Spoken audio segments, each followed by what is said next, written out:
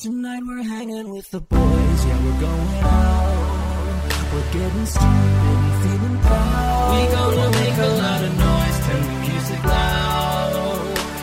Hands up for them real ones, them good girls and them bill butts. Real ones, them good girls and we're hanging with the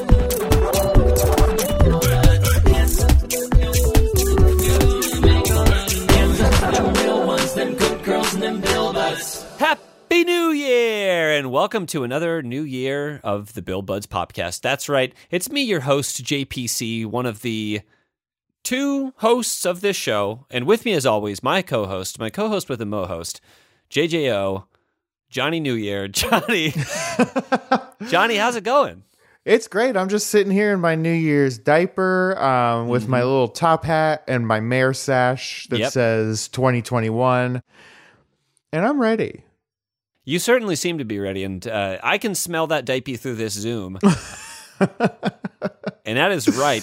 And you know what they say? Ripe dipe, happy wipe. Happy New Year, everybody. Yeah, we're here. You know, it's still going to be bad. So, you mean the world or the podcast?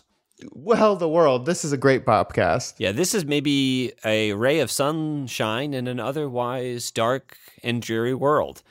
And I'm certainly thankful for it. But we don't say what we're thankful for the new year. We say that for Thanksgiving. So check back in 11 months when we do our Thanksgiving episode. But that's not what this is. I guess this is also not really a New Year's episode. It's just the first episode that's coming out in 2021. Do you have any resolutions? You know, actually, Johnny, I do. So in 2017, 2018, I can't remember what year, because, you know, what is time? I had this spreadsheet that I was keeping of like progress of goals throughout the year. And I originally started doing it because I wanted to watch 100 movies in a year. And it was just a way for me to like track the movies that I've watched. I remember this. I participated in this with you when we watched Mission Impossible 7, 8. Yeah. I don't know. So it's basically that, but then I would expand the spreadsheet to other things like working out or reading books and things like that. So I have built that spreadsheet and it's ready to go for like January 1st. And hopefully I will keep up with it enough that I can look back at the year and have some data. You know me, I'm a data freak. I like to crunch the numbers. But that's fun. I enjoy data a lot. But that's great. It's not really like a New Year's goal of like, I want to do this thing or X thing. It's more like, hey, I just want to like track how I'm doing on these things throughout the year. So it's that. I am also very data minded in that way. But a lot of times I will start doing something and be like, oh man, I wish I had been keeping track of this the whole time. Yeah. And that's always just so frustrating to like be in the mix with something and be like, it would have been cool to know more. So I found that with the last time I did this spreadsheet, I would just add tabs as the year went on to be like this and this and this. And so this time I have started with all of the tabs that I had added, you know, and I one of these years I just tried to do this thing and it just completely fell off. So I failed that year. But yeah, I don't know. It's just like one of those things that is soothing for my weird fucked up brain. And I like it. I kind of tried to do that when I got Invisalign last year. Oh, okay. Which I still have. And I wanted to take a picture of my teeth every day to show the progress. But boy, taking a picture of anything every day is a drag, and I stopped. And it's a lot of pictures. It is. And there's no super good way to put them all together, you know, like, because the way like your phone works, it's just, these are all the pictures you took this day. Yeah. And there's not a good, easy way to say like, these are all the pictures of my outside bones. And there's also not a great way to like make the photo the same every day, like the same lighting, the same, you know, and then you have just a bunch of like weird, you know, hey, it's a great idea, but would be hard to execute. These teeth are looking good though. Johnny, the chompers are looking amazing. Would you recommend Invisalign? I don't know. You know, I got them because my teeth were such that as I was chewing and speaking, they started to hit and chip. Oh yeah. So if you have something like that, I guess. But if you're just trying to get straight teeth, don't bother. I think if it's purely cosmetic, just keep your teeth the way they are. My teeth chip a lot too, but not because of anything that I'm doing with it, like biting. It just I mean something is just sometimes my chip just teeth. Sometimes my teeth just chip, and I've gotten to the point where I'm like, if something else chips in my teeth, I'm like, well, it'll wear down in a few months. Like I'm not. Why fuck with it? Like who gives a shit?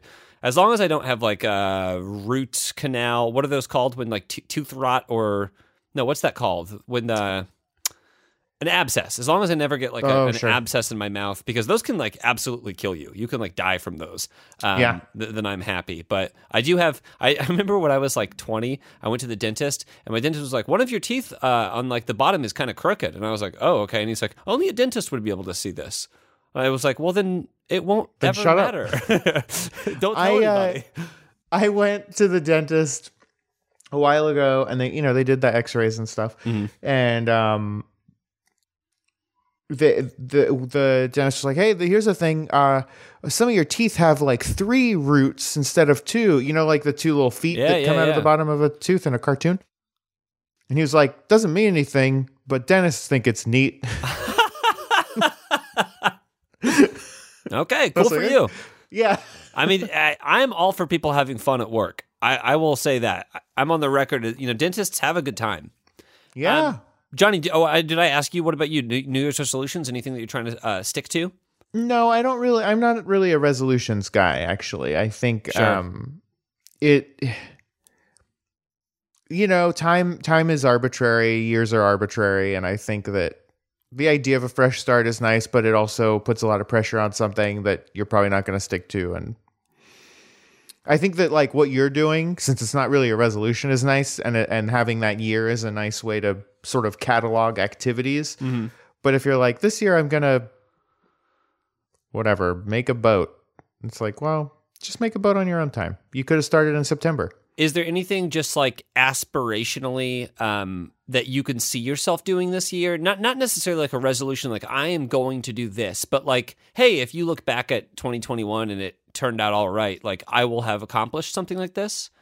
I think if I can look back and say, hey, I got the vaccine and got to see someone that isn't Jessica in person, that's going to be a pretty fucking good year. Sure. Well, that's wild. I mean, there's like, in my mind, I'm like, whatever happens will happen. I'm not even thinking about the vaccine because I know like there's a possibility that I don't get it and that no one gets it and that, the new super COVID, comes around and gets everybody. But it is nice to think about when we're on the other side of 2021, probably a lot of people will have taken the vaccine. Yeah, that's boy, that's something that I am really hoping happens for me. Well, hey, everybody, check back in on this in a year. This is our time capsule episode. So if everything has gone according to plan, if everything's gone according to plan, this diaper will not just be filled with my shit; it'll be filled with all my friends' shit too. Yeah, I can't wait till we can get back in public and shit in people's diapers again. And we've only ever recorded this show remotely, so it would be interesting if we could ever record this show together one day. Yeah, do you think we would? I think that'd be really fun. Sure. I mean, honestly, yes. I think that there's going to be a lot of things, especially something as simple as like 2 people being in a room together, that I am looking forward to being able to podcast in a room together again.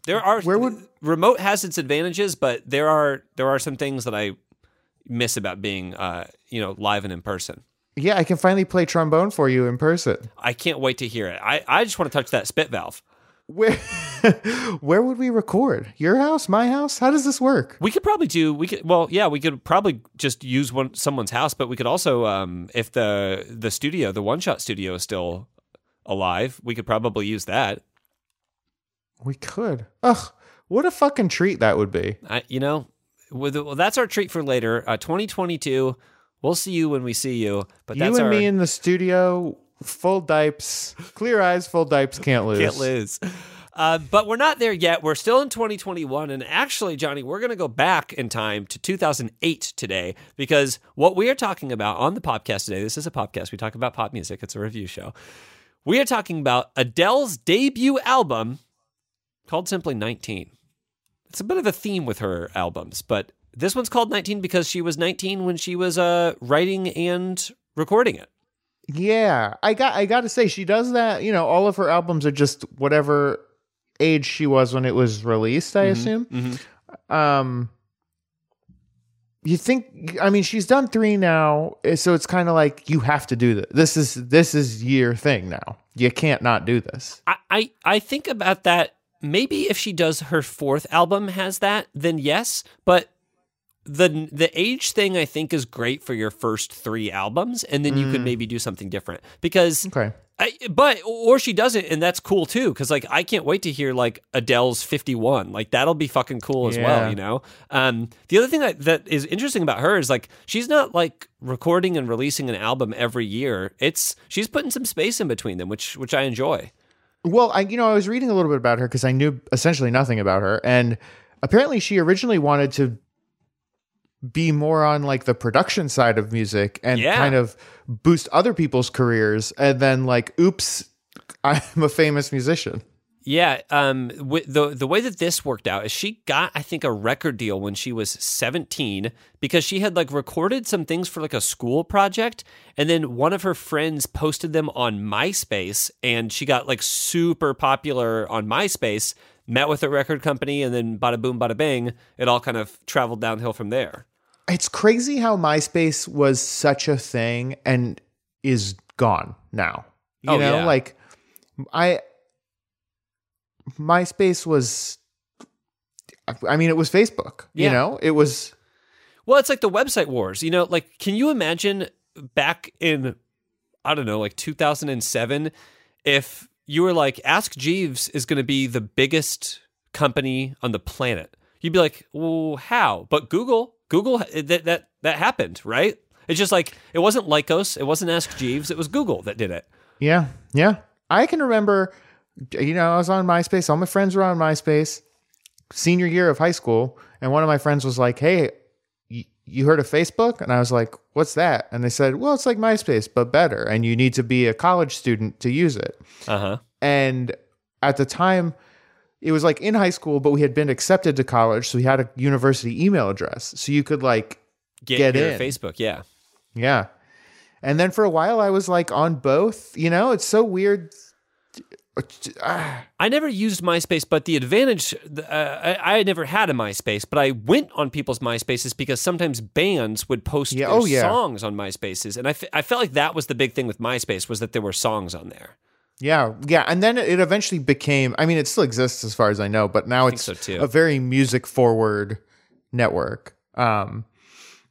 That's interesting that you never had one. You resisted for the whole time. I don't think it's that I resisted as much as it just like, I didn't know anyone that wasn't like in my immediate circle anyway. Like, it's not like I was like trying to keep up with like, you know, my cousins or, you know, people. I just knew the people that I knew. Like, my cell phone was everything. Like, that's where everyone I knew was in my cell phone, right? Sure. But I mean, but with MySpace, you could have your top 8. You could show who you publicly, who your best friends were. I think it was still like Instant Messenger was still, AIM was still big when I was like early on in high school. And then eventually I got Facebook, and eventually I got Twitter as well. But, you know, yeah. You know, I signed up for Twitter because I was taking a class. It was like a human sex and sexuality class. And the professor, it was like a huge lecture class with like 100, 200, 300 kids, whatever. It was huge. And the professor was like, hey, I want this to be a really like interactive class. I don't want you to just like sit around and whatever. Uh-huh. So make a Twitter account and tweet at like the class Twitter account, and TAs will like answer you in real time during class. Huh. Which I made the account but never participated in that. But that's why I have a Twitter, is because of that class. You made Johnny and Briefs. That was the one that you made. No. I changed my handle a couple of years ago. You changed your handle. Okay, gotcha. to be you know, have cross brand synergy. You know, you love that cross brand synergy. I absolutely do not have that. I have different handles on every single platform. That's not true. My Twitch and my Instagram are the same, which is Shark Barkman. But everything else is like all fucking different everywhere I go. Yeah.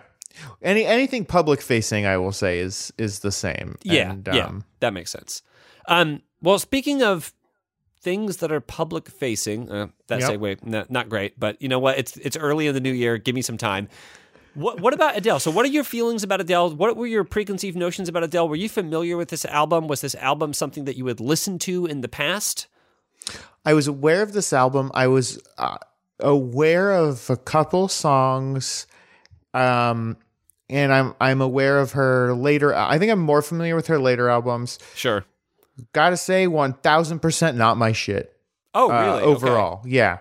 I mean, I don't think that is probably too much of a shock. It's very ballady. It's very slow. It's very boring, and that's not really my style. Do you know what the first like Adele song that you heard was? Absolutely. It was Chasing Pavements. Oh, okay. So you were aware of this song 2008 or Yeah. And around the I you know, at the time I don't think I knew that it was Adele really. Sure. But like I heard it, and once we get to that song, maybe I'll go a little deeper. But yeah, that was definitely the first one that I was aware of. I think I definitely heard Chasing Pavements, but I think it was kind of because it was everywhere, you know, like it was probably in a commercial or something. I don't think I really listened to this album much, but I kind of caught on to the whole Adele thing in her later albums. So I remember really liking 21, and then I liked 25 a lot as well, but I had never really listened to this one.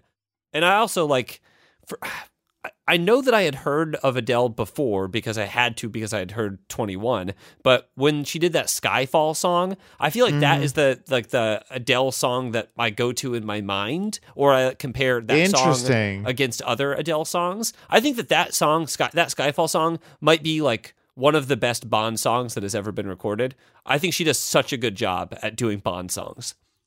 That is such an interesting thing. I'm not a big James Bond boy, but the fact that each one, as far as I know, has kind of a signature song is so interesting and strange to me. It's just like, it was like one of those, it's kind of like a family tradition. It's just like, yeah, it's one of those things that just is how it is. Like, and I think at one point it was used to kind of promote by having like a big name band come and do, you know, your James Bond song, which makes sense. But yeah, it is very interesting. Yeah. It just totally seems like something from another time, which I mean it is clearly, but yeah. But I would say this album 19 was the Adele album that I had probably listened to the least. So it was interesting kind of getting into this album and getting, I guess, reacquainted with it, but also just taking all of my like preconceived notions and everything about Adele from her later albums, and then going back to some early stuff. And some of the stuff she wrote when she was like 16. So this is wild kind of stuff. Yeah, very, very young Adele writing and recording this music, which was very interesting to me. Now, I will say, I like Adele. I think that Adele has like an amazing voice. I would compare like that Skyfall song, one of my favorite Bond songs, because I think Adele is like perfectly tuned to that. I don't even know if it's a genre, just kind of a mood of like James Bond, you know? And so I could listen to Adele like infinitely. I think that her voice is just so like pleasant to me that it kind of just takes me away. But I was also stricken by even this album, especially, you know, her being younger when she was writing it. She wrote or co-wrote all the songs on the album, and lyrically, I think this album's pretty good. I think it has some very good. There's some stuff in there that's like, okay, you're very young when you're writing this, but there's some very good lyrics in this album. It was interesting too how it seems like she had not quite fallen into or discovered what the Adele sound kind of is, because there are a couple tracks on here that are like, oh, this is Adele, and then there are a couple that are like, what's going on here? Like, you know, like very different from what I sort of imagine as the Adele sound. Well, you know, I kind of that is akin. It's so weird with artists, especially artists this young, because they don't really have they can't possibly have a strong sense of who they are and who they will become. So these early albums are a little bit like, I think that there's a lot of like A&R people, producers, and a lot of people that have like opinions about it, right? Before, like now if Adele put out her 4th album, I am sure that it would be like very much her, and she would have more decision-making power. She'd be more well-represented. But when you're young and you're just kind of trying stuff, like they are really just trying stuff. So I do appreciate, the debut album of a band, because it does kind of like help you understand where their sound came from and kind of what's coming next with their sound. Yeah. Speaking of producers and co-writers. Oh, yeah. One thing that I did feel absolutely necessary to touch on. Sure, yeah, we have to talk about this. So you know what I'm going to say. I absolutely know what you're going to say. There's only one possibility of what you could say. One of the producers, their name is Egg White. Egg White. And that's unbelievable. Now, it's an unbelievable thing. When I saw that, it's E.G. White. And I was like, does he go by E.G.? But it's not E.G. No. He must go by... The G's lowercase. It's a lowercase. So he must go by Egg White. And his name is like Anthony or some shit. It's Francis Anthony. So I don't know. Maybe he just likes Egg White. I don't know why anyone would choose to go by Egg White. I don't know. But that was... I'll say it was a shocking thing to see. Did you Google what he looks like? No. Neither did I. I don't want to know. I Googled it because I was like, in my mind, he looks like a cartoon. He looks like Humpty Dumpty. He's a Humpty Dumpty. Yeah. But Egg White was the one that did Chasing Pavements, and that's one of the big songs in this album. Not to pooch too much of Chasing Pavements because we will get there, but he had like a quote in there of like, I work with a lot of people. Sometimes it takes a long time. Sometimes it takes a short time. When we did Chasing Pavements, it took 2 hours. He was like, 2 hours and we were done. We had that song. That's wild. And let me ask you this, Johnny. So when you hear, because there's a lot of this on this, Adele album. There are some songs where she like wrote in 10 minutes. When you hear that someone wrote something that you really like and it took them like 10 minutes or an hour, how does that make you feel? I'm of two minds with that. Because on one hand, I'm like, wow, that's really cool. Like you're so talented. Like that's awesome. And on the other hand, I'm like, well, is this the best version of this thing? Mm-hmm. Like if you had put in a little more time, what could you have gotten?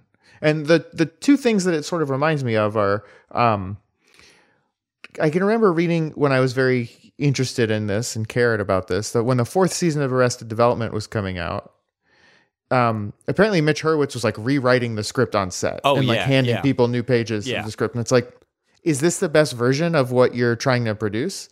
And then the other thing I think about is the Beatles song Yesterday. Are you aware of what the original lyrics were? No. It was apparently, instead of yesterday, all my troubles seem so far away, it was scrambled eggs. My darling, you have such lovely legs. And then a little time went by, and then they changed the words to be the good words that we all know, which is sort of I think that it was kind of like placeholder words while they messed with the melody, but like, how close were we to getting scrambled eggs? How close are we to getting scrambled eggs is an interesting question to pose to the universe. Now, I will say that with this, every time I hear about how long it took someone to do something, I would always have rather not heard that information because it influences the way that I feel about the thing. And like, if they told me that The Rise of Skywalker, they wrote that movie in 2 hours, I'd be like, don't tell me that. Like, I don't want to hear that. Like, because no matter what I feel about the movie, I'm going to feel differently now knowing that information. I think I would just, because I'm of the two minds, but I think I would also just always rather not know. Yeah. Unless it's something that I don't care about. Like if someone was like, Kanye West is going to put out a new album and he wrote the whole thing in 30 minutes. I'd be like, okay, I don't give a shit at this point about Kanye West. Maybe I'll listen to that and just see. But yeah, wasn't All I Want for Christmas Is You written and recorded in like 15 minutes? Like something crazy. Yeah, and things like that. I would always kind of rather not know. Well, anyway, that's. That's just something that I had. Like, when I was researching for this album, I kept coming across like little tidbits about things being done very quickly and it's like cool that it got done like that, but I kind of don't want to know that. I kind of want every piece of art that I consume for me to have this like impression that the person who did it worked super hard on it, was super purposeful for it, something like that. I don't know. Maybe that's wrong, but that's... Or even to sort of, not even like separating the art from the artist, but just being like, this is the song and it just exists. Yeah. And exactly. not even having any sort of external influence. It's just like, this is the song. And Johnny, speaking of songs that are the song, let's get into the songs for this album. We got 12, clocking in at, do you know the runtime of this bad boy? It's like 40-something minutes. Yeah, it is. 12 songs. 43, 41. 12 songs, 43, 41. There's a few long ones on there. Overall, how do you feel about the track lengths? It was like half and half. Half of them I think had a pretty good length, and half of them I was like, come on. I think maybe I know obviously you're predisposed to this, but I think when I was listening to this, I was like, oh, I bet if most of these songs lost 20 or 30 seconds, Johnny would be a little more on board. But again, that's not Adele's style at all anyway. It was interesting. They were either like 3.5 minutes or over 4. Exactly. And like, that was it. Well, let's talk about this first one. This is the track 1 of Adele's debut album 19. This is Daydreamer.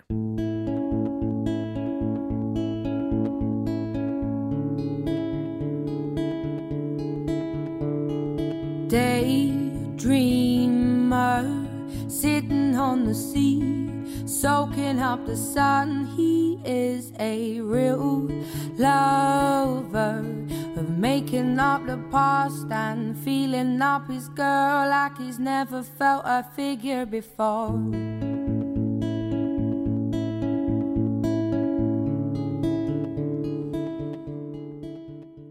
Okay. So that's just the first verse of Daydreamer. Yeah. I think the chorus of this one's not as noticeable as that, that first verse.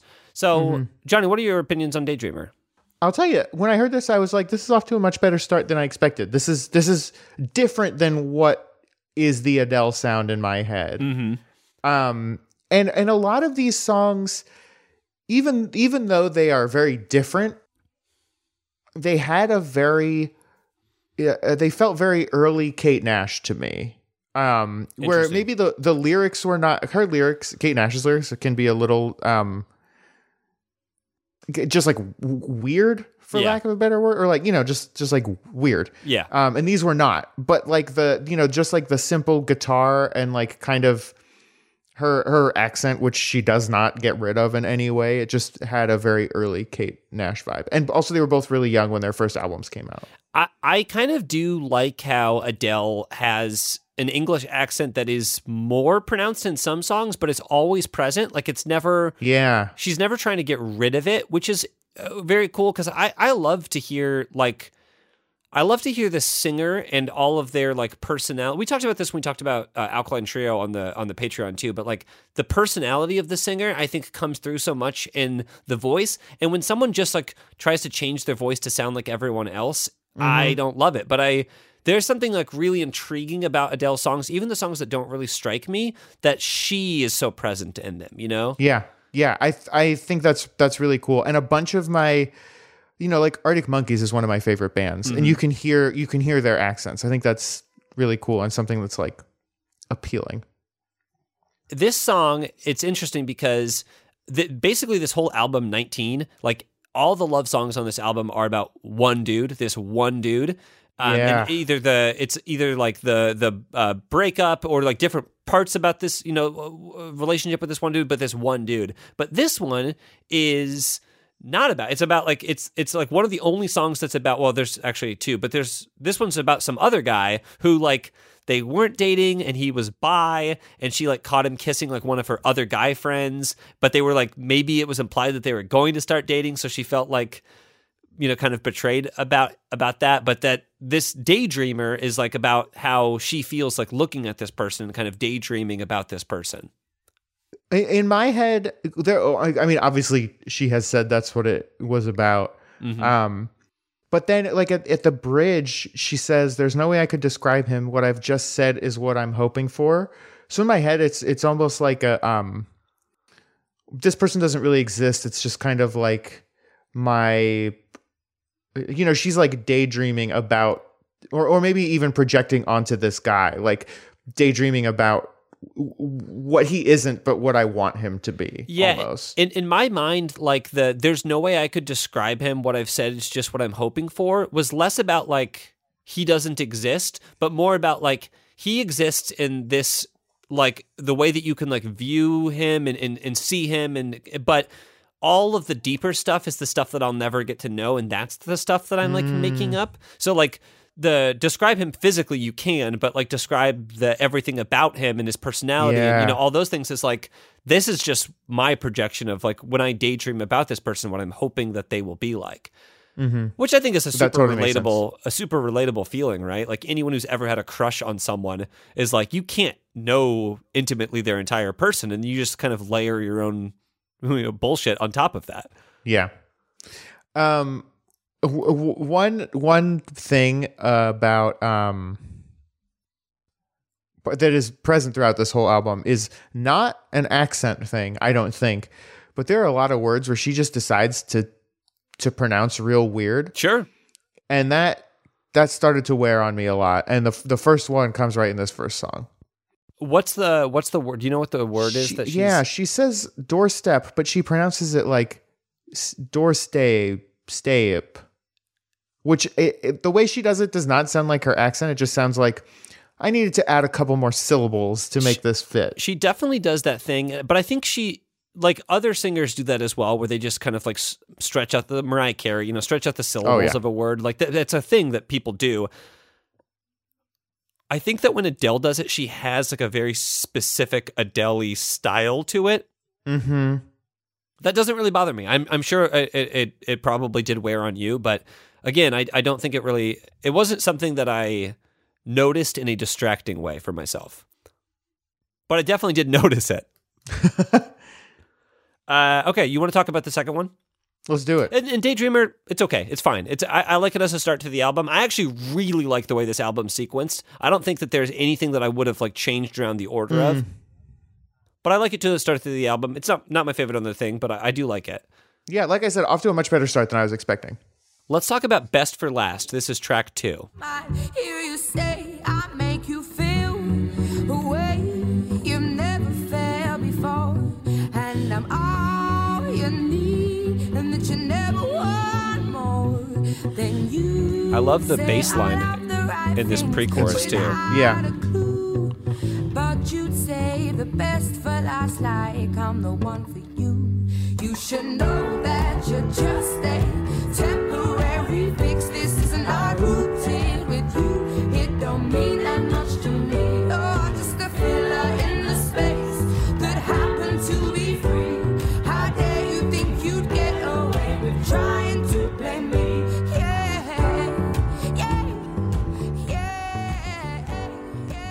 Also, this bass, like that, I like that bass line. I think that bass line is very fun. Adele is credited with playing it. So, oh wow, yeah, she like plays a lot of the instruments. She does the guitar in that last track. She did the bass in this one. Obviously the vocals.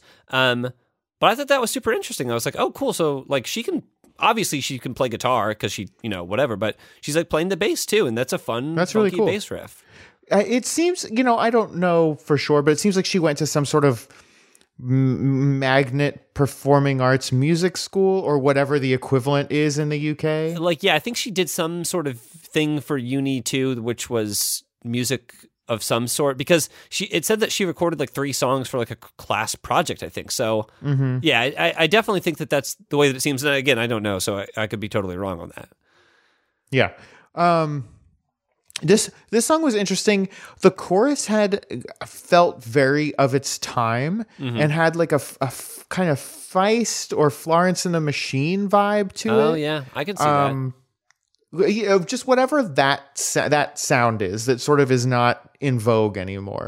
And overall, this song in particular, but a lot of the songs on the album felt like really great, like 2008 Starbucks music to me. I could definitely see myself picking up an Adele album at a Starbucks and being like, I'll give 21 a try. I mean, that's and I worked in a Starbucks like a couple years after this, and it still had that, like, you know, we had like the prescribed radio stations that we were allowed to play, and it's like, oh, this is it, because it has that, like,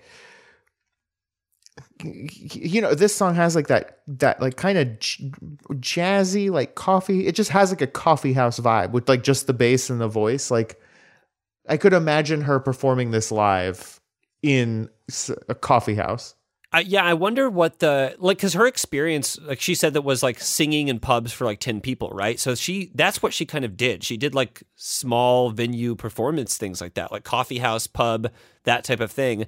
But it's interesting to me because, like, yeah, she has kind of like it is like a jazzier vibe, and she does some like, you know, I don't know if it's like scatting, but like jazzier, like vocal stuff later on. And it's hard to kind of pin down what exactly her style is in that regard, but it definitely has those vibes. And I'm also just wondering, like, has coffee house music just kind of like co-opted like something else that was like jazz? Because like we don't really experience jazz. There's like not a ton of actual jazz clubs, or it's not even like jazz isn't that mainstream anymore. And like the coffee house is kind of like the light mainstream version of jazz. I don't know. I'm just spitballing here at this point. Yeah, I did see somewhere when I was researching that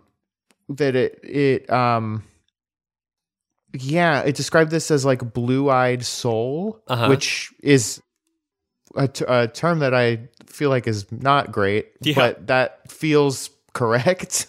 One thing that I really did like about this song, and like I said, that bass line fucking slaps. I like that bass line a lot. But I like the way that this song is written is all the verses are like these like very hopeful, you know, what can I do to win you over? Like I'm really trying to like to get to you, and it's not working. And wanting to be loved, and then the chorus is just like fuck you, like you know, you're just a temporary fix. You mean nothing to me.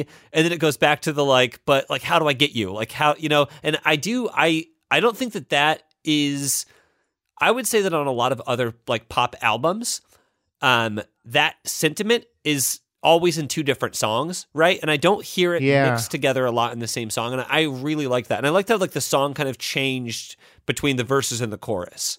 Well, and especially when you're like 17, 18, 19, and you're like in a relationship, and you're like, oh, this is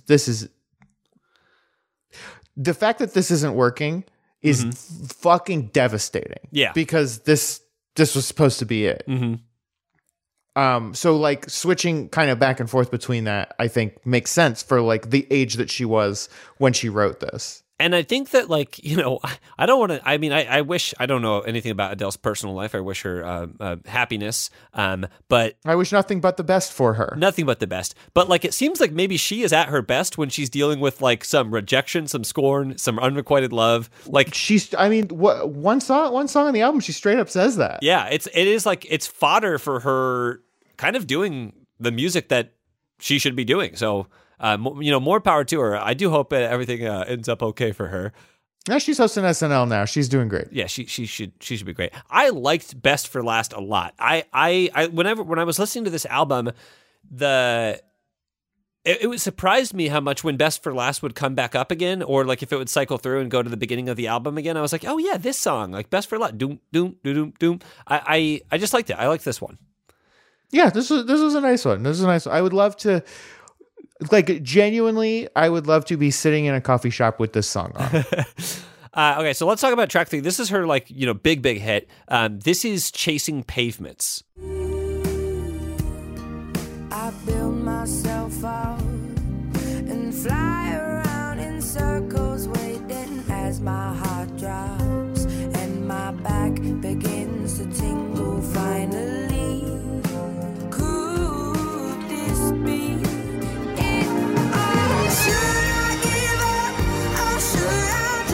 Chasing pavements, even if it leads nowhere.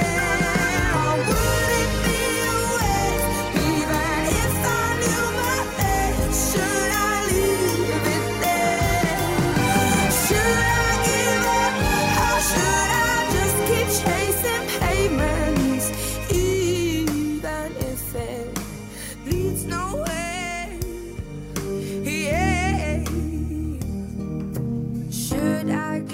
So this song rules. I love this song. This is a really just nice and good song. This is the kind of song that, and I think that this is maybe my favorite type of Adele song. So it's I don't even think it's her favorite type of song because it's obviously more like a radio hit. But I think that there's a type of song that you can like shout, sing along to, and this is that type of song, right? I think that you could hear this song one time, get it stuck in your head, and the next time that you heard it, like 5 years later, you'd be like, "Should I give up or should I just keep chasing?" Like you would be wanting to sing along to this with her. And I thought the story of this was interesting as well because she was like, "I wanted a radio hit. I sat down with a producer that does radio hits. This is the radio hit that we did, and it's not my favorite, and it's not kind of like everything else, but I'm super happy and pleased that it was a radio hit." That's so fucking tight. People got to know who I am. She called it. She said, "The fact that I'm famous and said for this big Burt Bacharach tinged, almost middle of the road song is a bit surprising. But having said that, I think it's a great setup. Like, I'm very proud of it. It is very Burt Bacharach. It truly is.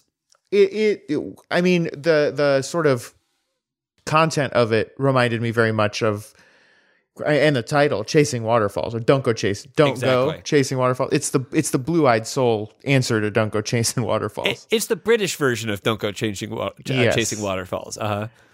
And you know what? I got to tell you, perfect fucking length on this song, 3:31, and it has a great like progression and like a build and the swell. This is a good one.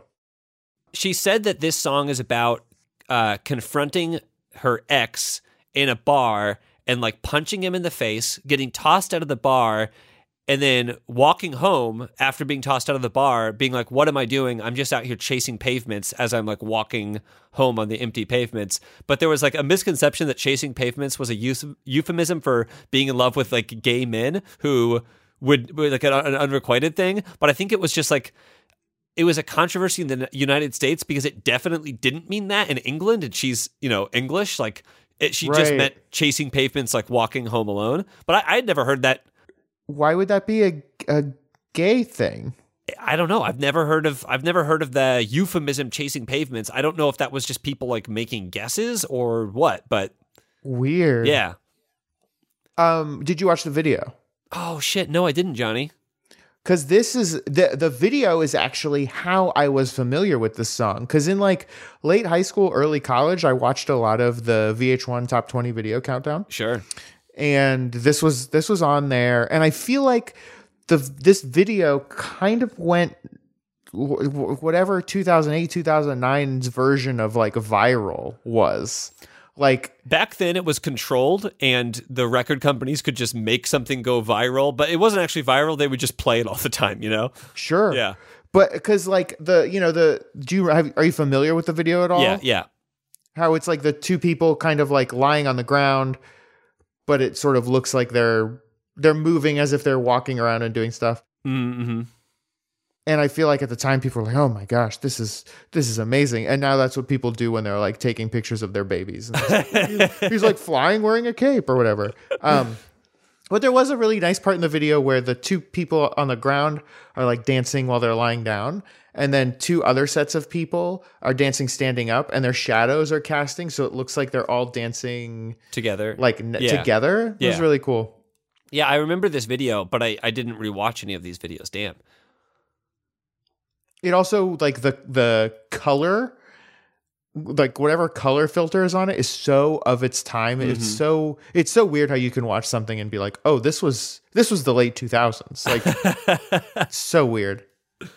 Okay, so yeah, I mean that's obviously her. Like that was the big hit. That was the big radio hit. I think it was this first or second single from this album, but it was the one that charted above everything else. I think she also won the Grammy for this one. I think she won like Best New Artist or Best Female Vocal Performance or something like that for this. Let's talk about track 4. This is Cold Shoulder. Satisfied.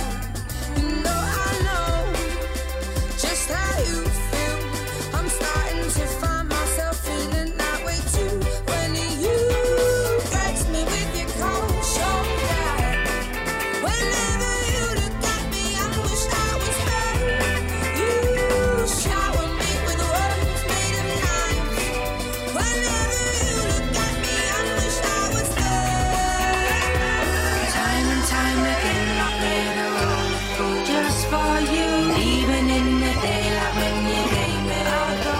I want to get a little bit of the bridge in there too. Okay, what do you think about Cold Shoulder? This one has a real fun, funky opening, and it's pretty funky throughout. Mm-hmm. And I was like, what's going on here? And it turns out it was produced by Mark Ronson, which totally tracks. Yeah, I mean it definitely sounds like it was produced by Mark Ronson. And there's some cool like little guitar riffs in there that are like fun and funky. And there's a great like string section in the middle somewhere that was really fun. The string section too was the part of it that like made me, in my Adele mind, because this is always where my Adele mind goes, think about a Bond song as well. Because I was like, it just has like Bond. It had like Bond song vibes to me for some reason. Is Bond music coffee house music? What's the Venn diagram there? No, because Bond music is a little too epic for coffee house music because it's got to have that like ba-dum, ba-dum, type of stuff in there. But it's like orchestrated too, though, right? Like I feel like the Bond music is at its best when it's like a little symphonic. It's okay. So Adele, I think, is maybe coffee house music. Bond music is maybe hotel bar music. Yeah. And then I think that there's somewhere in the middle. Yeah, there's a meeting in the middle too. Yeah. Yeah. I think that would be accurate. This song we're covering like these are all songs about this same dude. This one's about getting cheated on. Mm-hmm. And it has like an upbeat, like kind of empowering vibe to it, which is cool for like a song about getting cheated on. But I like that you grace me with your cold shoulder. Wherever you look at me, I wish I was her. Whenever you look at me, I wish I was her.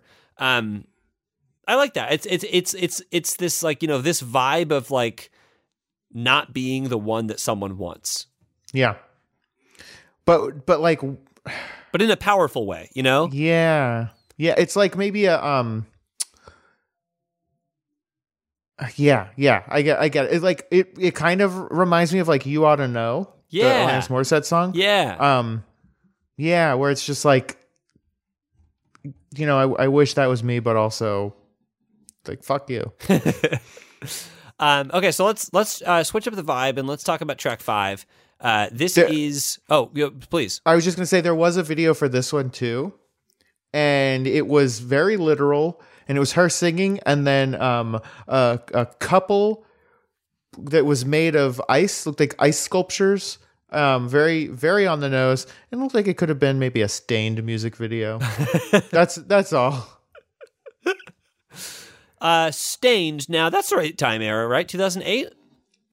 This would be late Stained, I would say. Okay. Late Stained. So that's like set in Stained. That's like, That's tough to get out. It's tough to get out. Cool. We love the jokes.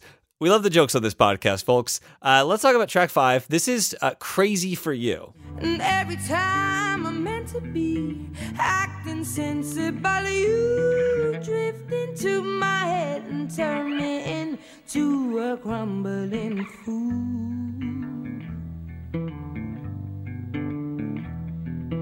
Tell me to run and I race. If you want me to stop, I'll freeze. And if you want me gonna leave, just hold me closer, baby.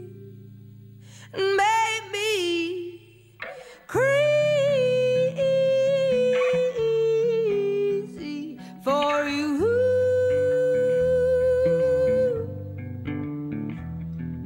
Thinking about this song, especially in like the context of like coffee house, I feel like maybe a lot of the songs on this album sound like intimate. Like they sound like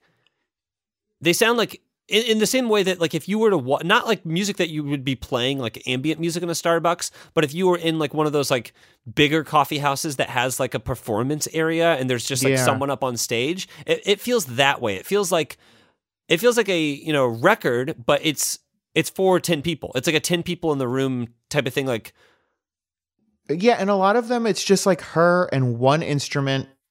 And they all feel very like stripped. Yeah. Like, like there's not a lot of production. It is very much like they don't all, but there are certain songs on here that are definitely that way, that are like stripped down, Adele and a guitar, basically. Yeah. This one was the first one, except for maybe Best for Last, but definitely this one where I was like, okay, this is a sad lullaby, and I'm just like, I'm bored. It's a bit long for that too, right? Like it's 3.5 minutes, which if it were a little, it's not long, but it feels long, kind of. Yeah, I guess that's probably the best way to put it. I think one thing that would have improved this song for me is if it was not a guitar, but it was a bass. But like, because the bass for some reason feels more engaging, whereas the guitar does make it feel like a lullaby to me. Like your mom is like singing you to sleep with like her acoustic guitar. Yeah, I don't know. I mean, I can see where you're coming from, but for me, especially with this song being track 5 on the album, it kind of felt like she's got some big ones out of the way, like some big, powerful ones out of the way. Now she's like grabbing the guitar. She's taken 3 or 4 steps down. She's a little closer to the audience, and she's just playing this like sweet song about this sweet like love song about being crazy about somebody. And I don't know. I think that this song is just like really sweet, very pretty. I think she sings it so beautifully. I was not bored by it, but I don't think I'm predisposed to be bored by it the same way that you are. Because this is another one that I really liked. I thought it was very sweet. I am very predisposed to not enjoying this type of song.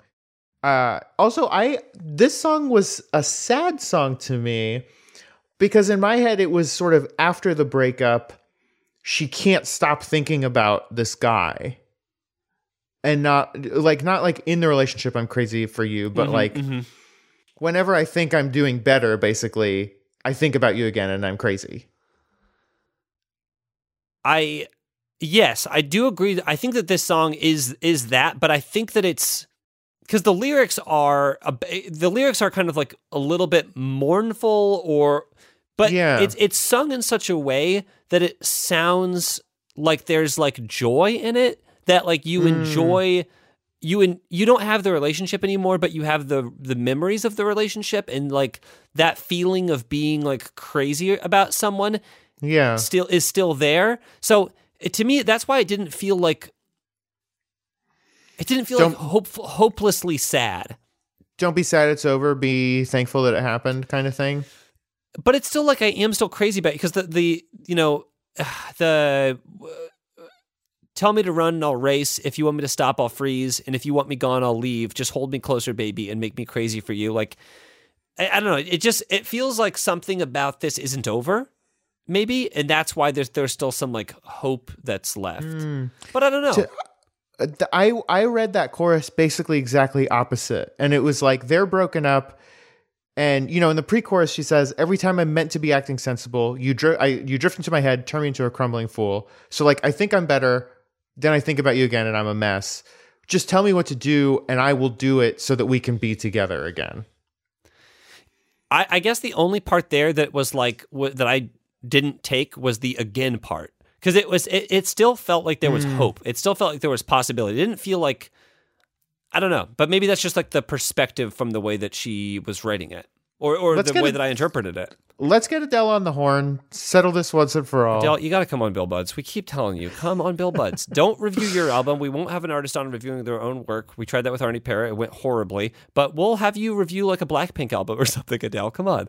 Yeah, well, let's get you on. You can review Blackpink and promote 33 or whatever we're on now. Yeah, I don't even know what year she was born, but 33. There's no way to know. 29 doesn't matter. But we wish you all the best. We wish you health and happiness. We wish nothing but the best for you. Let's talk about track 6. Speaking of nothing but the best, this is "Melt My Heart to Stone." I fool back to my knees. Yeah.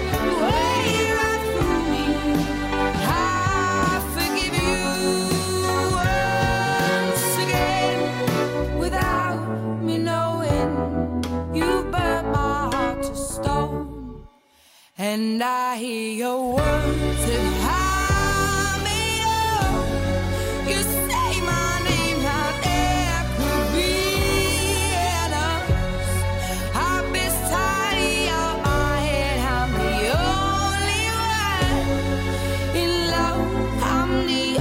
Loaf. only one in love. Yeah. I can hear that. The only one in love. It was so distracting to me. Can I tell you, when I heard this song, I was taken aback. Because as any person deeply involved in the comedy scene Sure. from 2010 to 2014, I was a big Childish Gambino fan. And he samples this song in the song Do You Like? Yep.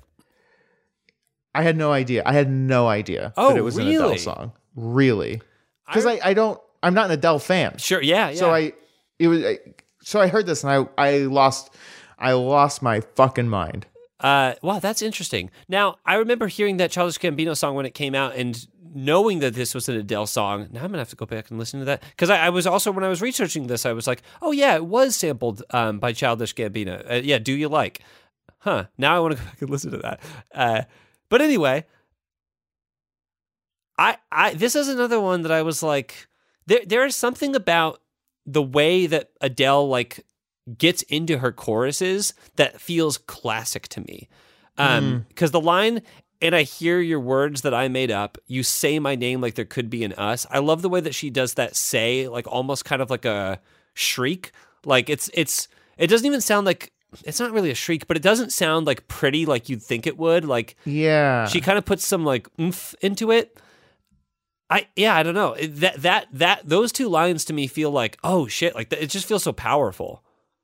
That is so funny because I think that there are some songs where people do that sort of like more uncontrolled, like it's like shrieking or screaming singing that I really do like. This was not one of them for me because it to me it felt like the shriek felt like it didn't have that power behind it that I like when I hear that. Interesting. Yeah, I mean, I was catching full power from that thing because I even love the lines like I hear your words that I made up. Like I love that sentiment of like you saying the things that I think that like I want you to say, Yeah. but you're not saying them, but I hear them, right? And then in the last chorus, she like switches it. Mm-hmm. Mm-hmm. I think the lyrics to this song are very good. At least the or especially the chorus. Yeah, because I do love that you say my name like there could be an us. I say your name like there should be an us. Like the signals, the whole thing of like I'm putting out signals, but like what are your signals? Like what what you're saying my name like we talked in a bar once. Like what are you talking about? Yeah. But I that is such a familiar and like relatable experience that I really enjoy that. And I don't know, man. I can fully see how these like ballady songs would not be your jam, but they were fully mine. I thought I wrote in my notes that this one is an absolute banger. This one was also tricky to me because it was really hard to not think about the Childish Gambino song because I was Sure. extremely into him. Sure. I mean, it's like listening to Dido after being such an Eminem head. Yeah. Like, oh, this was its own song. It's just so strange. And I have to say, and I said this on the Patreon episode where we reviewed Six the Musical, but the song is called Melt My Heart to Stone. Hearts of Stone, one of my favorite Witcher 3 expansions. I think it's, you basically, if you're in that ballpark, if you're talking about Geralt of Rivia, I'm going to give that song 5 stars. So, Adele, Gonter O'Dim, you guys work together and you put another banger out. Absolutely love it. 5 stars to Melt My Heart to Stone. I don't know if I mentioned it, but no it's idea what you're saying. not my favorite on the album. I think that my favorite on the album is Chasing Pavements, which is like, it feels weak sauce, but it is. It's just like, it's such a fucking good song. Yeah, I mean, there were a couple other songs later on where I was like, I think this might be my favorite one. Obviously, Chasing Pavements is my favorite one on this album because obviously, but yeah. Like you said, that feels like cheating to say because it was scientifically created to be everyone's favorite song. Okay, cool. So speaking of everyone's favorite song, let's talk about First Love. This is track 7, First Love. I start to cry. This one is an actual lullaby. Me first love, but I'm tired.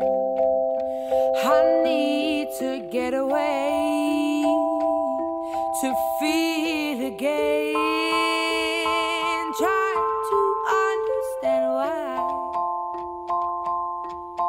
Don't get so close to change my mind. Please wipe that look out of your eyes. It's bribing me to doubt myself simply. It's time. Yeah, I mean, this is a lullaby. We got the chimes and the bells and all that stuff in the background. I like this one. It's it's not my favorite on the album, but I feel like it serves a purpose. Yeah, I this one was tough for me because I really do like the lyrics. I think they're really like nice and sad and bittersweet. And I think they're really good, but the song is just very boring to me. I think that the song is like saying, the song it's not dynamic at all, right? Like it doesn't really change. It's just like bells, bells, bells, bells. It's just like a sweet bells song. If there was any song I could lose on the album, this would probably be it. But it doesn't feel like it's not. I wouldn't even say that it's a skip. But here's the thing about me and this Adele album. I don't think I'd skip a single song on this album because, like I said, I like the way it's sequenced. I think that it like highs and lows are really great in this album. Like it doesn't like front load the whole album with all the greatest songs. They're present throughout, and I really like the sequence. But I like vocally, like she could sing me to sleep, and I would think it would sound super interesting. Especially with the way that like she stretches some words out or like leaves pauses in them. I feel like I'm kind of like very much listening to the words that she is saying when she's singing, which is refreshing to me. Yeah, there are some albums that we do where I really feel like I need to like read along really closely to the lyrics. And this album was not one of them. I mean, I had them up and I was looking at them, but she does a good job of like keeping you engaged with the lyrics where you don't need to do that. One thing that I didn't really realize until I looked at the lyrics, and this is a stupid thing, I think, but the line, forgive me first, love, but I'm tired. In my head, I was hearing that as forgive me first, comma, love, but I'm tired. Wow. But the song is called First Love, so I don't know why I was thinking about it in those ways. It just kind of sounds like that's the way she's singing it, but it's forgive me first, love, where she's like, because this is a song about her first love. Right. But in my mind, like, maybe it's, I also just don't look at the like titles of songs very often either. But when I was just listening to it, it struck me as a little weird. But yeah, I don't know. It just, that's more of like a me listening to the song thing than a reflection of the song. But I don't know. You listen to it and tell me, does it sound like she's saying, forgive me first, love? Calling someone first love is like a weird thing, right? Well, it is weird, but if she said Kenneth, we would all know who she was talking about, you know? Yeah, I forgot that they have to protect Kenneth. We must always protect Kenneth. You know, I'll say this is a boring song, but my biggest complaint, obviously, is that it did fade out.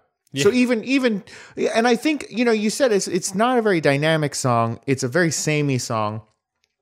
And I think that is where probably in general, I think if we look back at all of the songs that we've done that have a fade out, it's probably ones that are a little samier because there's just no natural place to end. Whereas if you have like a natural rise and fall, it's like, okay, now we're done. You called it a lullaby, and it kind of is a lullaby. And lullabies maybe should have fade outs because you're supposed to be asleep. Like it should kind of just like you drift off to sleep. It should go until you don't have to sing it anymore because the person you are lulling to sleep is asleep. But here's the thing. This is only track 7. We shouldn't be asleep. We have 5 more tracks to listen to, Adele. So maybe she did fuck the sequencing up and this belonged on a different album of like Adele music for babies. We'll never know. Let's move on though. Let's talk about track 8. This is Right as Rain. First you know how to feel this. See when hard work don't pay off and I'm tired. There ain't no room in my bed as far as I'm concerned. So wipe that dirty smile off me. Oh, we've been making up. I've cried my heart out. Now I've had enough. Go ahead and steal my heart to make me cry again. 'Cause it will never hurt as much as it did then when we were both riding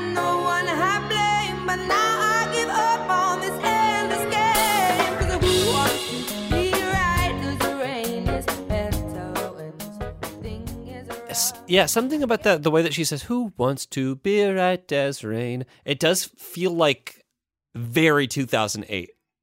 Yeah, right? Yeah. I can't even put my finger on like those sort of tells of when this was made. Or I can say this is a tell, but I can't say why. Yeah, and I don't know what it reminds me of. Like, I don't know if it is like an Imogen Heap thing, or if it's like oh God, what's the person who does Samson? What's her name?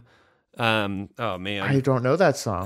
Samson. Do I know that song? Yeah, Regina Spektor. Yeah. It has that like, I don't know. Yeah, I totally hear that. I can totally hear that. I like it. Like, I think I really did like the songs that were happening in 2008.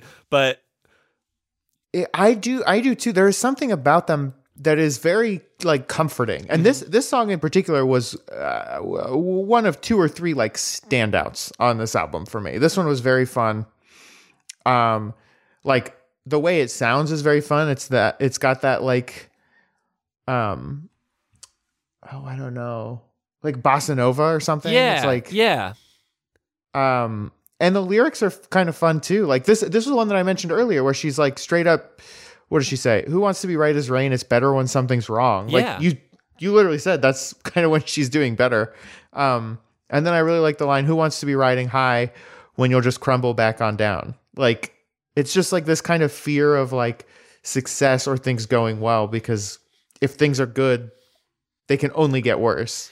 It's so funny too, because this whole album is basically about one guy. There's like a couple other songs that aren't about that one guy, but all these songs sound like different enough and come from like a different perspective about this. I love an album that's truly like centered on this one person and all the ways that I'm experiencing this person. That it just is a very cool like concept. But there's a lot of stuff that is the same in a lot of these songs, and a lot of it is like about how like she's fucking tired and she's had enough of love and like she's sick of it, and she's 19. You know, it's like, it's weird to be like so tired at 19. Well, I think it's the kind of thing where like when it is sort of your first love, Yeah. it feels so much more important, you know, and this is Just immense.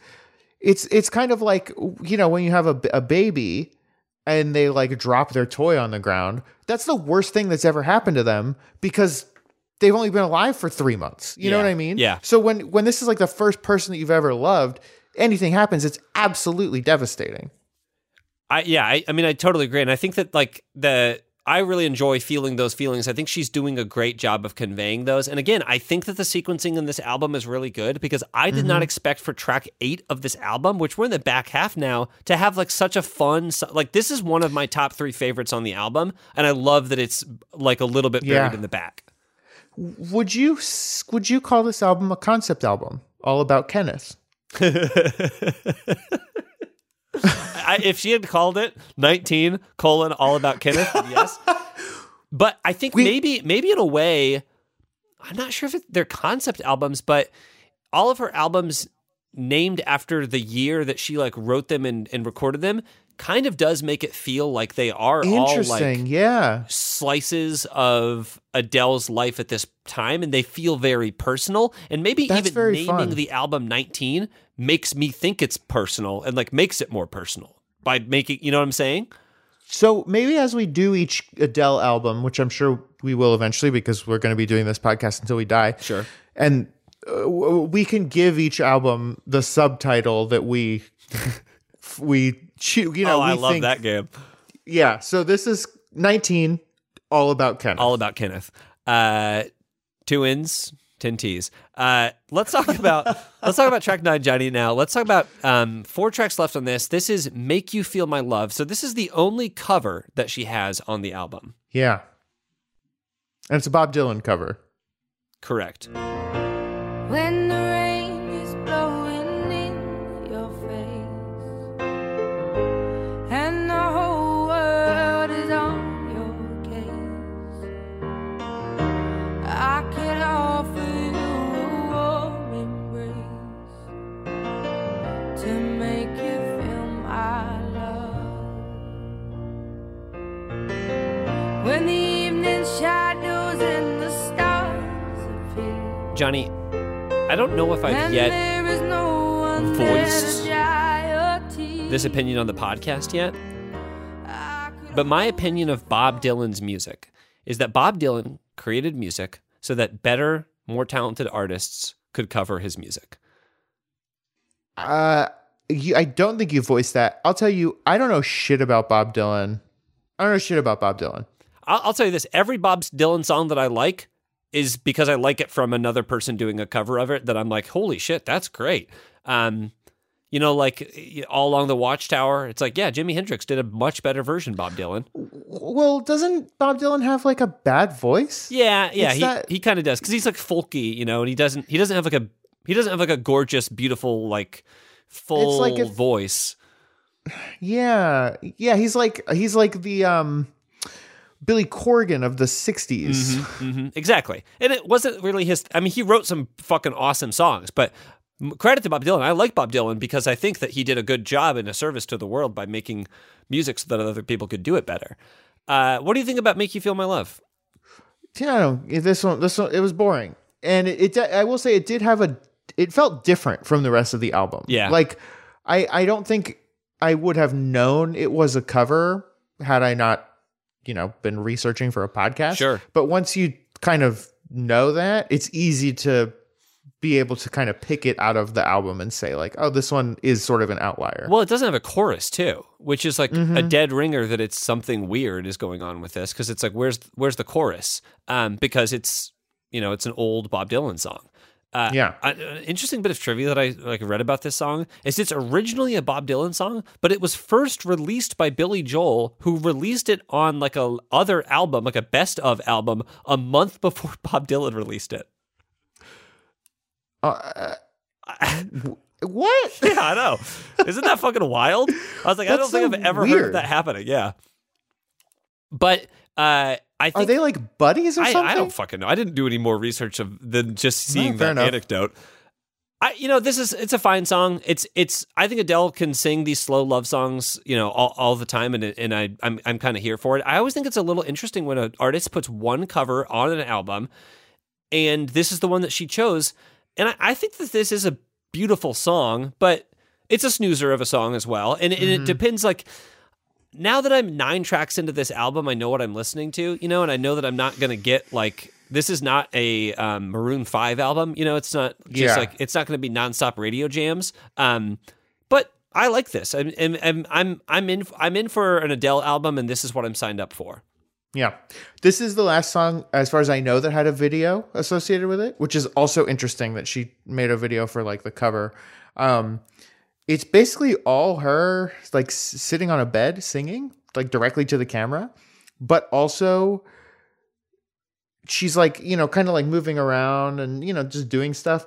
And you can hear they like either just put a mic in the room or added like Foley, so you can hear like rustling of everything that she's doing while she's singing. Oh.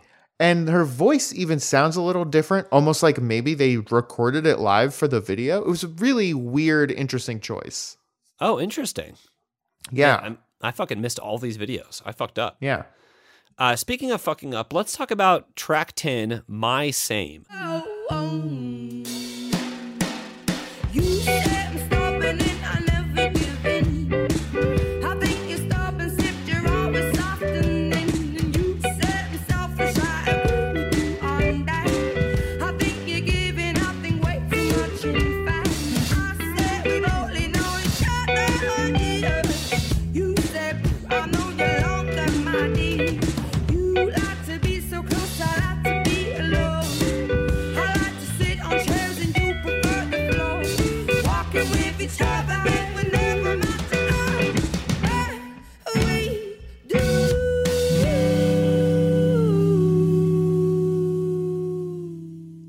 One thing that I found interesting about this song is that it's a song about her best friend and how like different they are to each other. And I was like, what a cool thing to put on your album too, because we just don't get a lot of like songs, especially like love songs about best friends, Yeah. And that's such an important relationship to have with a person. It just gets so like downplayed and minimized.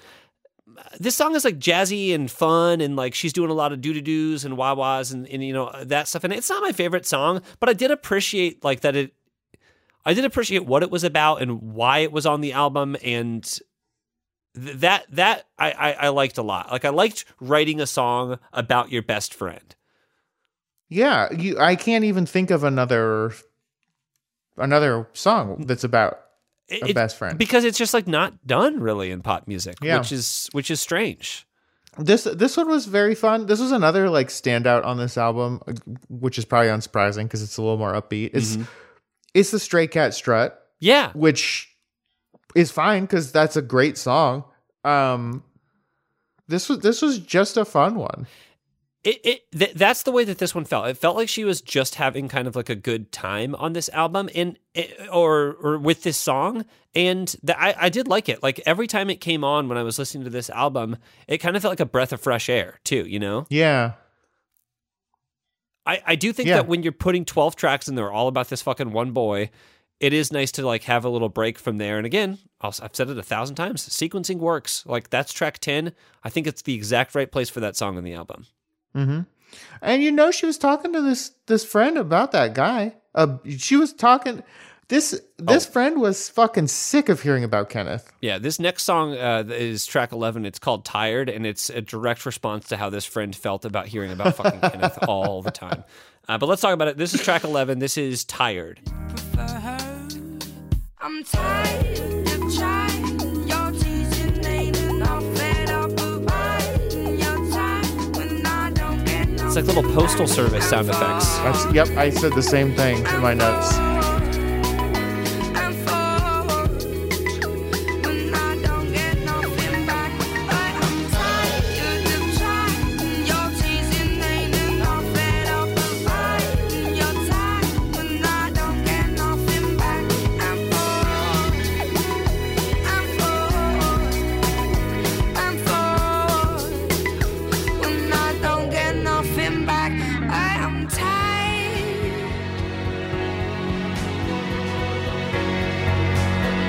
This like bridge is kind of epic here too. Okay, I'll cut this it part. Go ahead. Oh well, this part felt very like Beatles or like Sufjan Stevens to me. It was like with like the big swelling and just like total shift. Yeah. Okay, so what do you think of "Tired"? Dude, where's this fucking album? You know, like. This is my favorite song on the album. I was fully on board. And I mean, obviously it's so different from the rest of the album, but it's weird that it's even on here because it's so different. Well, it's another one of your favorite Egg Whites. It's Egg White and Adele wrote this one together. And isn't it? I mean, again, it's so nice to put this at the very end of the album. It's like so different. It's so not like an Adele song. It's funny because the song is called "Tired." It kind of sounds like she's tired while she's singing it. She kind of sounds like defeated a little bit while she's singing it, which I think is such a fun choice. I really like that. And this song is kind of an earworm too. Like I don't know. I mean, I don't know this Egg White guy. I've never heard of this fucking guy, but some of these songs are fucking good, Egg White. So good on ya. Yeah. None of you on my face when I listen to your songs. You know what I'm saying? But yeah, I like this one a lot. I think it is, it's probably one of my 3 favorite songs on the album. Yeah, I'm just so curious as to like why, you know, like why is it here? Because even the other songs that are like, oh, this is a little different, like the last one, My Same, it's different from the rest of the album, but it's still in that sort of like like coffee house, whatever kind of vibe. And this is just totally from somewhere else. Well, you know, when we did Justin Bieber's first album, like every single one of his songs was like a different producer, and they all sounded different, and they were just like, like, what does Justin Bieber sound like? Maybe he sounds like this. Maybe he sounds like this.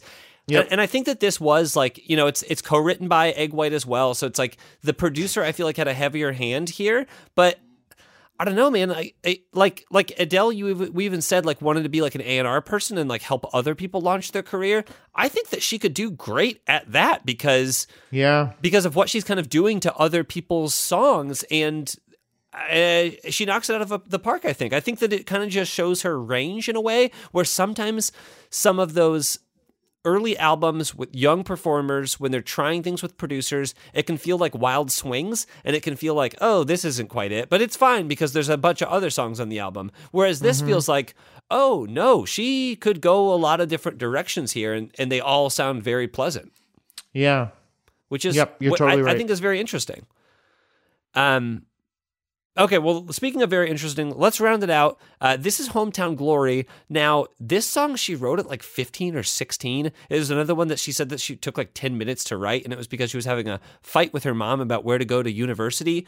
It was also her first single, I think, or the first like song that she had recorded, because obviously she wrote it when she was very young. But let's listen to a little bit of Hometown Glory. Shit shows that we are united, shows that we ain't gonna take it. Shows that we ain't gonna stand shit, shows that we are united. From my hometown, memories are Memories. fresh from my hometown. Ooh, the people I met, yeah.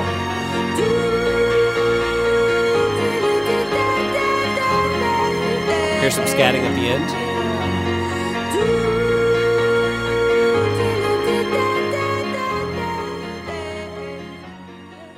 This is one where she wrote it when she was like 16, and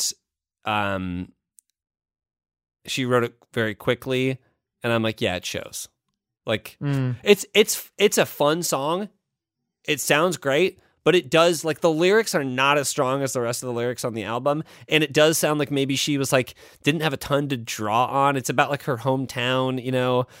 Around my hometown, memories are fresh. Around my hometown, the people I've met, yeah. Like, it's like, well, okay. That's nothing. It's nothing, but it's like, it is nice because it's about her hometown, but it's not one of those, like, when you're like, oh yeah, U2 wrote Sunday Bloody Sunday, like Bono wrote that song when he was like 12 or whatever. He was very young. He was like under 20 when he wrote that. And it's like, shit, that's like a powerful song to be like that young to write. This is like, oh yeah, I wrote poetry when I was this age too. Like, it's, yeah. Yes. Yeah.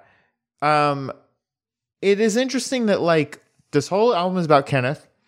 Then there's one love song about her best friend and one love song about her hometown. It's like, these are, because those are the only things that you have when you're like 19. Yeah. You have your like first love, your best friend, and the place where you live. Yeah. And those are the things that feel important as well, right? You know? Yeah.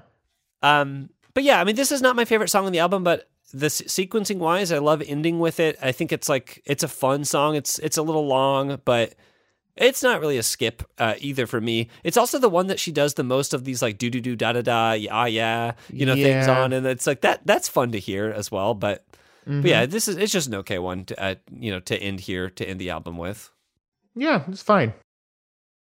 I mean, that's it. That's the whole album. So we have to do it, Johnny. We have to see where we would rank these on our Bill Buds Top 100. So you didn't come in as an Adele fan.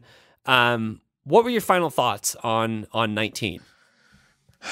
I'll tell you, I liked more songs than I thought I would.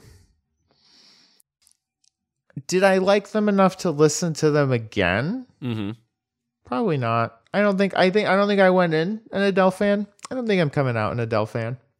I was pleasantly surprised by this album. I will say that, but not surprised enough to not surprised enough to put it on my top 100. For me, I am an Adele fan. I do like Adele. This has got to be the album that I've listened to less, or the least amount of all of her other three. She has 3 albums total. But when I was listening to it, man, I was really getting into it. I legit don't think that there's like anything that I would like skip on this album. I really don't. Like, maybe Make You Feel My Love, but since it's a cover, like I don't even get that upset about it. It's actually a very beautiful song. I think her cover is great. And there's so many songs on this that I was like surprised by, or that I was like, oh, like on second or third listen, I was like, shit, yeah, back to this song. I'm really getting into it. And it conflicted me because when going in, I was like, I like her other albums better. I don't think I need this on my top 100. But I kind of want to put this on my top 100 because I like it so much. I think Adele is also one of the other artists where I could just take a playlist of all of her songs, hit shuffle, and be pleased with everything. Because if I'm in the mood to listen to Adele, there's not a single one of these songs that I'm not going to like enjoy listening to in a certain way. So I don't know, man. I think it's going to go on the top 100. I would definitely come back to this album. If I'm in the mood to listen to Adele, I'm going to want to be listening to like Chasing Pavements, Melt My Heart to Stone, Right as Rain, Tired. These songs, Best for Last, these songs are I think I'm going to come back to. So I don't know. I'm going to put this, Johnny, on my top 100 at like 95. Ooh, okay. I think it's going to go on at 95. It's not an everyday thing. It's a special occasion album. It's a sometimes snack. But it's like something was going on in 2008 that I really, really enjoyed, and this has got to be a part of it. Sure. That's fair. Okay, so that's 95 for me. It's not on Johnny's top 100, but there's no accounting for bad taste. I definitely think you should listen to this. I recommend listening to this Adele song. This album, she wrote it when she was, 17, 18, and 19. So it's like, it's an interesting look back at a performer now, especially if you are only familiar with her earlier stuff. I'm sorry, if you're only familiar with her later stuff. I don't think I would tell people not to listen to this. And I don't even necessarily think it's bad. I can listen to this and understand that it is good. It's just not my taste. Hey, that's fair. I mean, they're not all going to be your taste, and that's part of being an objective music reviewer, and that is what we are here at the Bill Buds. We always promise quality. Hey, speaking of quality, we got some cool stuff coming up. Later on this month, I think we're going to be doing, I'll tease a little bit, I think we're going to be doing some Miley Cyrus. I think we also might be doing some Garth Brooks. That's pretty cool. And over on the Patreon side, I know that we're going to be next week, I believe next week, we're going to be reviewing the Josie and the Pussycats soundtrack. So the music from the major motion picture Josie and the Pussycats from 2001. That should be a lot of fun. You can join the Patreon by going to patreon.com/BillBudsPod. Give whatever you like. It's, whatever you can pay is great for us. So we appreciate it. And then you can listen to all of our Patreon episodes, which are just like, pop music adjacent, but probably not on our top 100. Johnny, do you have anything that you would like to plug? No, I don't think so. Just, boy, if someone could come change this stinky diaper. I don't advise doing that, everybody, but what I will advise you to do is reach out to us on the show. Follow us on social media. We're at BillBudsPod. Send us an email, billbudspod@gmail.com. And if you don't want to do either one of those things, then I guess, we'll tip our hats to you, and we'll wish you a fond farewell. Tonight we're hanging with the boys, yeah, we're going out. We're getting stupid and feeling proud. We gonna make a lot of noise, turn the music loud. Hands up for them real ones, them good girls and them Bill Buds. Real ones, them good girls. We're hanging with the boys.